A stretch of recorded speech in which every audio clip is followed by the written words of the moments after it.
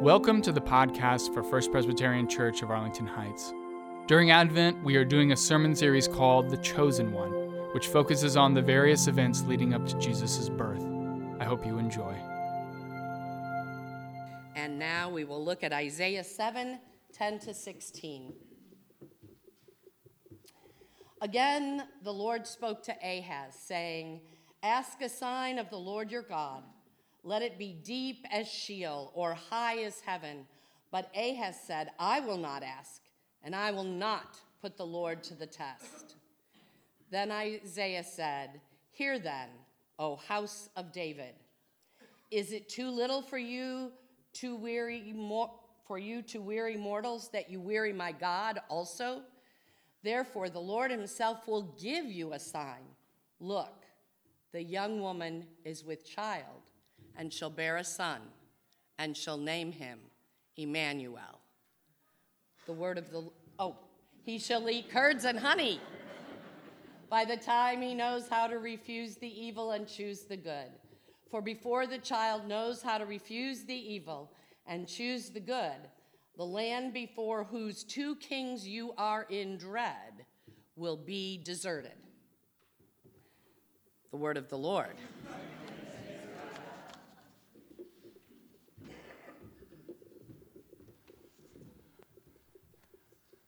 That was a good stop right there, right?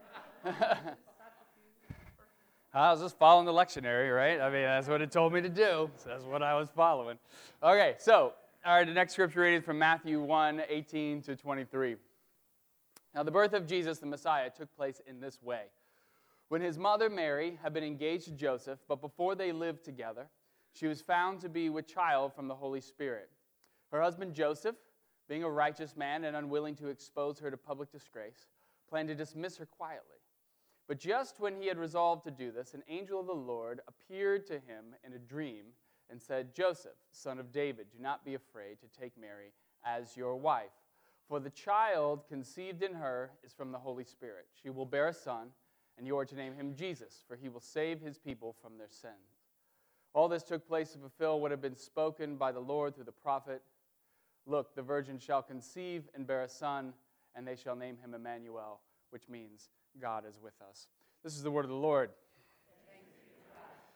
So during Advent, we've been doing a sermon series called The Chosen One, where each week we look at the events leading up to Jesus' birth.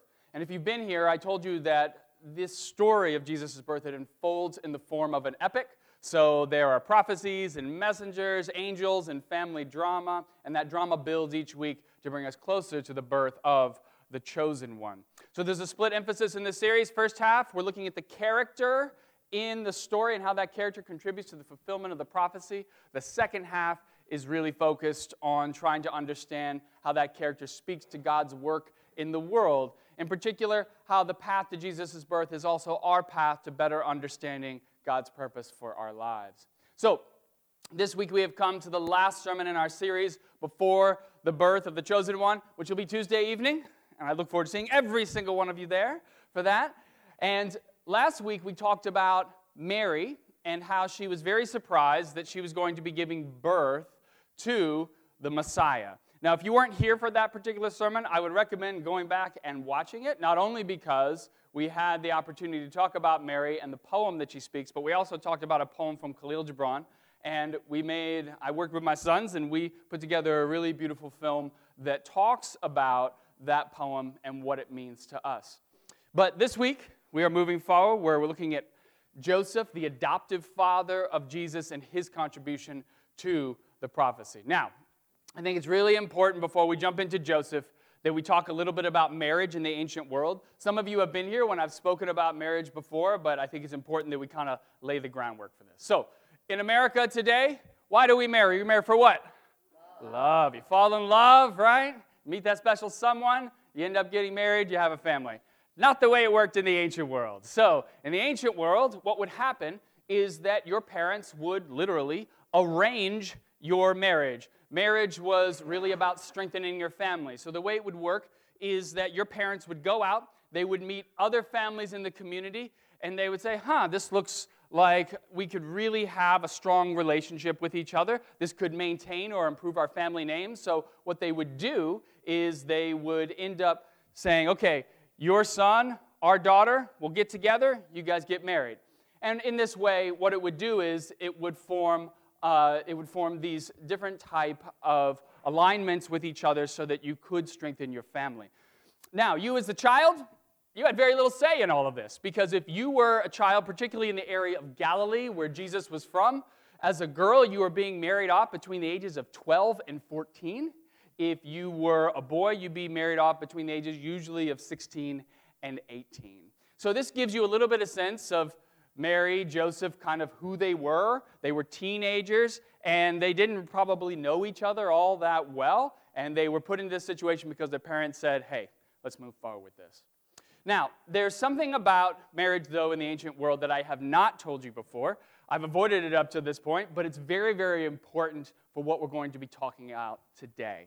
So, if you were a girl in the ancient world, what made you valuable in marriage was your virginity. If you were not a virgin, then you could not get married. If you'd had any sexual contact, even if you had been sexually assaulted, then you were no longer eligible for marriage because no man would want to marry you. Now, this issue was so incredibly important to the people in the ancient world that it's actually codified in our Old Testament. There was a law about this in Deuteronomy 22, and we're going to read that law because it's really, really critical for what we're going to be discussing today. So let's take a look at it. Suppose a man marries a woman and slanders her by saying, I married this woman, but when I lay with her, I did not find evidence of her virginity. The father of the young woman and her mother shall then submit the evidence of the young woman's virginity to the elders of the city. Now, if the parents are unable to provide evidence of their daughter's purity, this is what happens. Jump forward for me. If, however, this charge is true, that evidence of the young woman's virginity was not found, then they shall bring the young woman out to the entrance of her father's house, and the men of her town shall stone her to death. So this is a very, very serious thing. You have to understand that I'm giving you this background because it provides you some context for what's going on with Mary at this point in time. Getting pregnant out of wedlock was a very serious situation for Mary. It would be one thing if she was engaged to Joseph and then she got pregnant because she got with Joseph. Like, that would be one thing, right? And that was understandable. Those were situations that the community and the families, they could get through that. But it's a completely different thing when she's engaged to Joseph and then she becomes pregnant by a completely different source. That's bad. And the likely outcome of that is that she would be stoned to death by the elders in Nazareth for being unfaithful to Joseph. Now, that doesn't end up happening because what the scripture tells us is that Joseph takes a different path. So let's take a look at what it says here. Joseph, being a righteous man and unwilling to expose her to public disgrace, planned to dismiss her quietly. Very short verse, isn't it? It's right there. Very easy to walk past that verse and not even think about what it means. But this gives you a world of information. So what this tells you is that rather than take this situation to the elders, he makes a decision. And the decision is, I'm not going to bring shame to her family by highlighting to the elders of Nazareth that she is pregnant. Instead, he's going to withdraw the offer for marriage, and he's going to move on with his life. Now, I want you to appreciate something. How rare this actually was in the ancient world. Under most circumstances, once the offer of marriage had been made and had been accepted by both families, a pregnancy like the one we're talking about with Mary would result in immediate execution. There is no doubt about that. And the reason why is because it would have brought such great shame to both of their families. And because of this, you have to realize that it would have taken a lot for Joseph to get his family to back down from having him claim that right to have her executed. And this is why this law exists in the Old Testament, this law that we read. And by the way, it's not just in the Old Testament. This is all over the Middle East. And in fact, there are certain places to this day that still have this law over there. The reason why the law exists is that it was thought to lift shame from both of the families. It lifts shame from the family of the husband-to-be by avenging his loyalty to a woman who is unfaithful to him. And it lifts the shame from the family of the bride-to-be by removing her from the family lineage. After her execution, she would never be spoken of again. It would be as if she never existed. So, you have to realize that it would have taken a lot of doing on Joseph's part to get her family and his family to back down from this. But this tells you the kind of man that he would have been, that he was able to do this, that even at such a young age, remember what I tell you, how old is he? Between what ages? 16, 18, somewhere in there. I mean, he's a young man, that he was able to do this. So what does this tell us about him? This tells us that he was a man of great character, that he was a man who was loving and kind and generous and most of all, understanding. But the story doesn't end there, does it? Because it'd be one thing if he just walked away and he said, hey, have a good time. But he doesn't. What does he do? What happens is he makes the decision, he's going to withdraw the offer for marriage, and then an angel comes to him and says to him, hey, just so you know, I really want you to follow through with this marriage thing. Now just think about that for a second, right? Like, let's just recap where we just were so that we're all on the same page, right? Mary is pregnant with a child who is not Joseph's kid. And under normal circumstances, not only would he not marry her, but he would have her executed. So just think for a moment. We read past it. We say, oh, the angel asked him. Of course, he was probably super happy to do that, right? No. Like, you have to think about the gravity of what's being asked of him right now. Think about the sacrifice that he would have to make. By marrying Mary, that's hard to say, and the memorization of that, marrying Mary doesn't go together too well. So by marrying her, you have to realize he's marrying a woman who everybody in Nazareth knows was unfaithful to him, and then he has to raise a son who is not his own. And this was almost never done. You have to realize that a child that was born out of wedlock, like Jesus, they were pariahs. Like, oftentimes, the child who was born out of wedlock, they were not raised with their paternal parent. They weren't raised with their father because there was so much social stigma attached to the birth. So by sticking with Mary, not only is he sticking with a woman that everybody believes cheated on him, but he also has to raise a child who everybody believes is the product of an illicit affair, and not an illicit affair with him. So I'm going to tell you that in the ancient world, this was unthinkable, unimaginable. So if what Matthew is saying is true, if it actually played out this way, then I'm telling you right now it would take an act of God, because there's no other way that a situation like this would have unfolded. So, as much as we sit here and we say to ourselves, Mary deserves credit, and by the way, she does, for bringing Jesus into the world, we also have to remember that Joseph deserves just as much credit for his role in protecting Mary and being willing to set aside the cultural and moral norms of his day to be willing to raise this child who is not his own flesh and blood. So you with me so far? Okay. All right. Now, I'm going to tell you why I love this story so much. I love this story because, to me, how Jesus' life begins is really the whole foundation of where the gospel goes later on. So when you think about this story, it's the perfect setup for what Jesus would do later, because what's being asked of Joseph is something that, when you step back and think about it, to take Mary as his wife, to love Jesus and raise him as his own child, that's a bit unnatural, isn't it? He's being asked to love somebody who he would not naturally love. He's being asked to love somebody who, under normal circumstances, not only would he reject them, but he would have them executed. And by love, what I mean is, he now has to take responsibility for two people who are going to make his life immeasurably harder. Because as the man of the household, this is the ancient world, women didn't work, they weren't earning a living. What does he have to do? He has to provide for these two people, And then he's got to navigate the social stigma of being associated with them. Like you just think, oh, that's no big deal. It was a big deal. He'd lose family. He'd lose friends over this. I mean, that's a huge thing. And it's not just for a little while. It's for the rest of his life. Now, I want you to imagine you're placed in that situation. Somebody comes to you and says, hey, I need you to upend your entire life to be willing to take on these two people who you could walk away from. Would you be willing to do it for the rest of your life?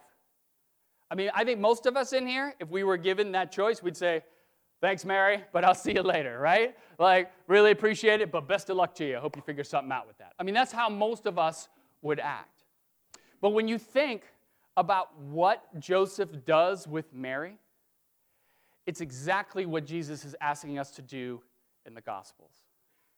So, you're probably familiar with the commandment. You've heard it before. Love your neighbor as yourself. You ever heard that one? All right. Hope you have. So, love your neighbor as yourself. This commandment that Jesus gives to us in the Gospels, the intention behind this commandment is the exact opposite of what most of us think of when we're actually imagining it. So when we imagine this commandment, what do we think? What are we thinking of? We think, treat other people the way what? You want to be treated, right? But that is only the surface level of loving your neighbor as yourself. What happens if your neighbor is different from you? So what happens if your neighbor, let's say your neighbor, you're white, what if your neighbor is Latino? What if your neighbor is black? What if your neighbor is Asian? Is that going to change the way that you love your neighbor? What if your neighbor thinks differently than you do? What if you're conservative and they're liberal? Are you going to still love that person? What if they are on opposite sides of the aisle? What if you're a Republican and that person is a Democrat? Are you still going to love them? Just asking. So, what if in that situation, I'm just asking, just saying, not that anything's going on today that would bring that up for us. What if that person believes different things than you believe? What if you're a Christian and they're not? Are you still going to love that person? What if they come from a completely different culture than you come from? What if they don't care about the things that you care about? We're about to celebrate Christmas, aren't we? What if that person doesn't care about Christmas, doesn't mean a thing to them?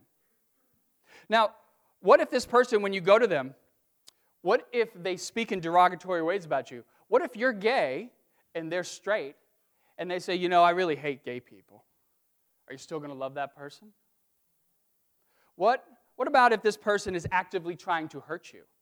What if you're gay and they're straight and they want to get rid of you? Are you still willing to love that person? I ask you these questions because it makes it harder, doesn't it? It's hard to love someone when they are actively trying to hurt you. You see, I think for most of us, when we hear the call to love our neighbor, we have a very specific box of what we think our neighbor is. So we sit there and we say, okay, well, if I'm going to love my neighbor, I'm going to love somebody who's white. I'll love somebody who is Christian. That works for me. Probably conservative. That'll work out well. And then we'll go with somebody who likes Christmas, right? So we'll go with that, and we'll put those in there, and we'll throw in straight to boot, right? So you have your box, right? And this is the box of the people who you're willing to love.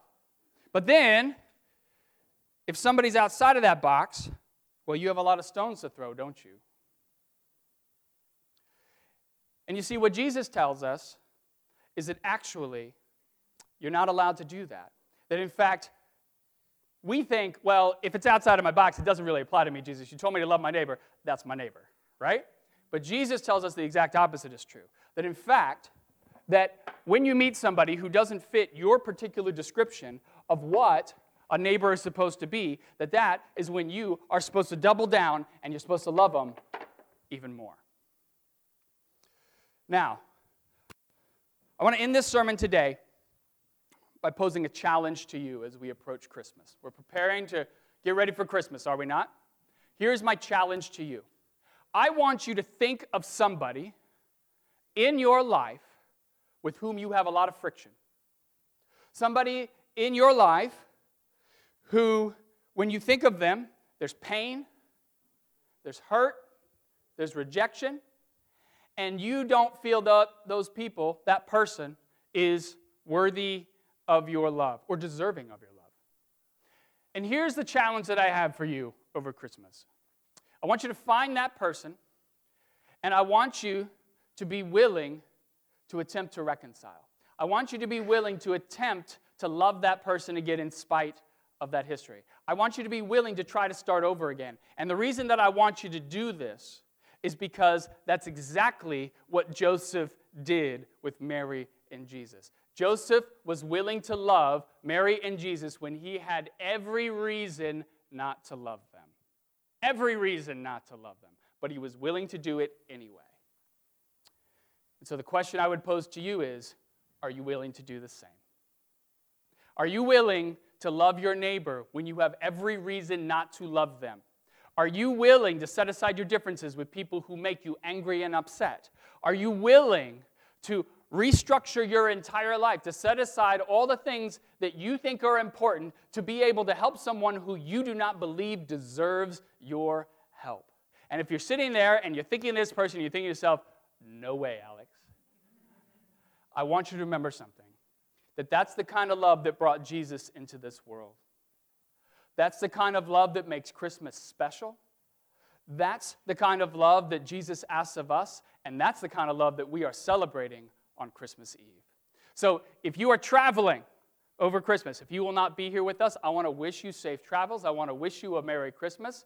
But if you will be here on Christmas Eve, I hope you can, because it's going to be a wonderful evening where we're going to come to the end of this series, The Chosen One, and we're going to talk about that love that really can change the world for the better. So if I don't see you, Merry Christmas. For everybody else, I'll see you on Tuesday. Amen.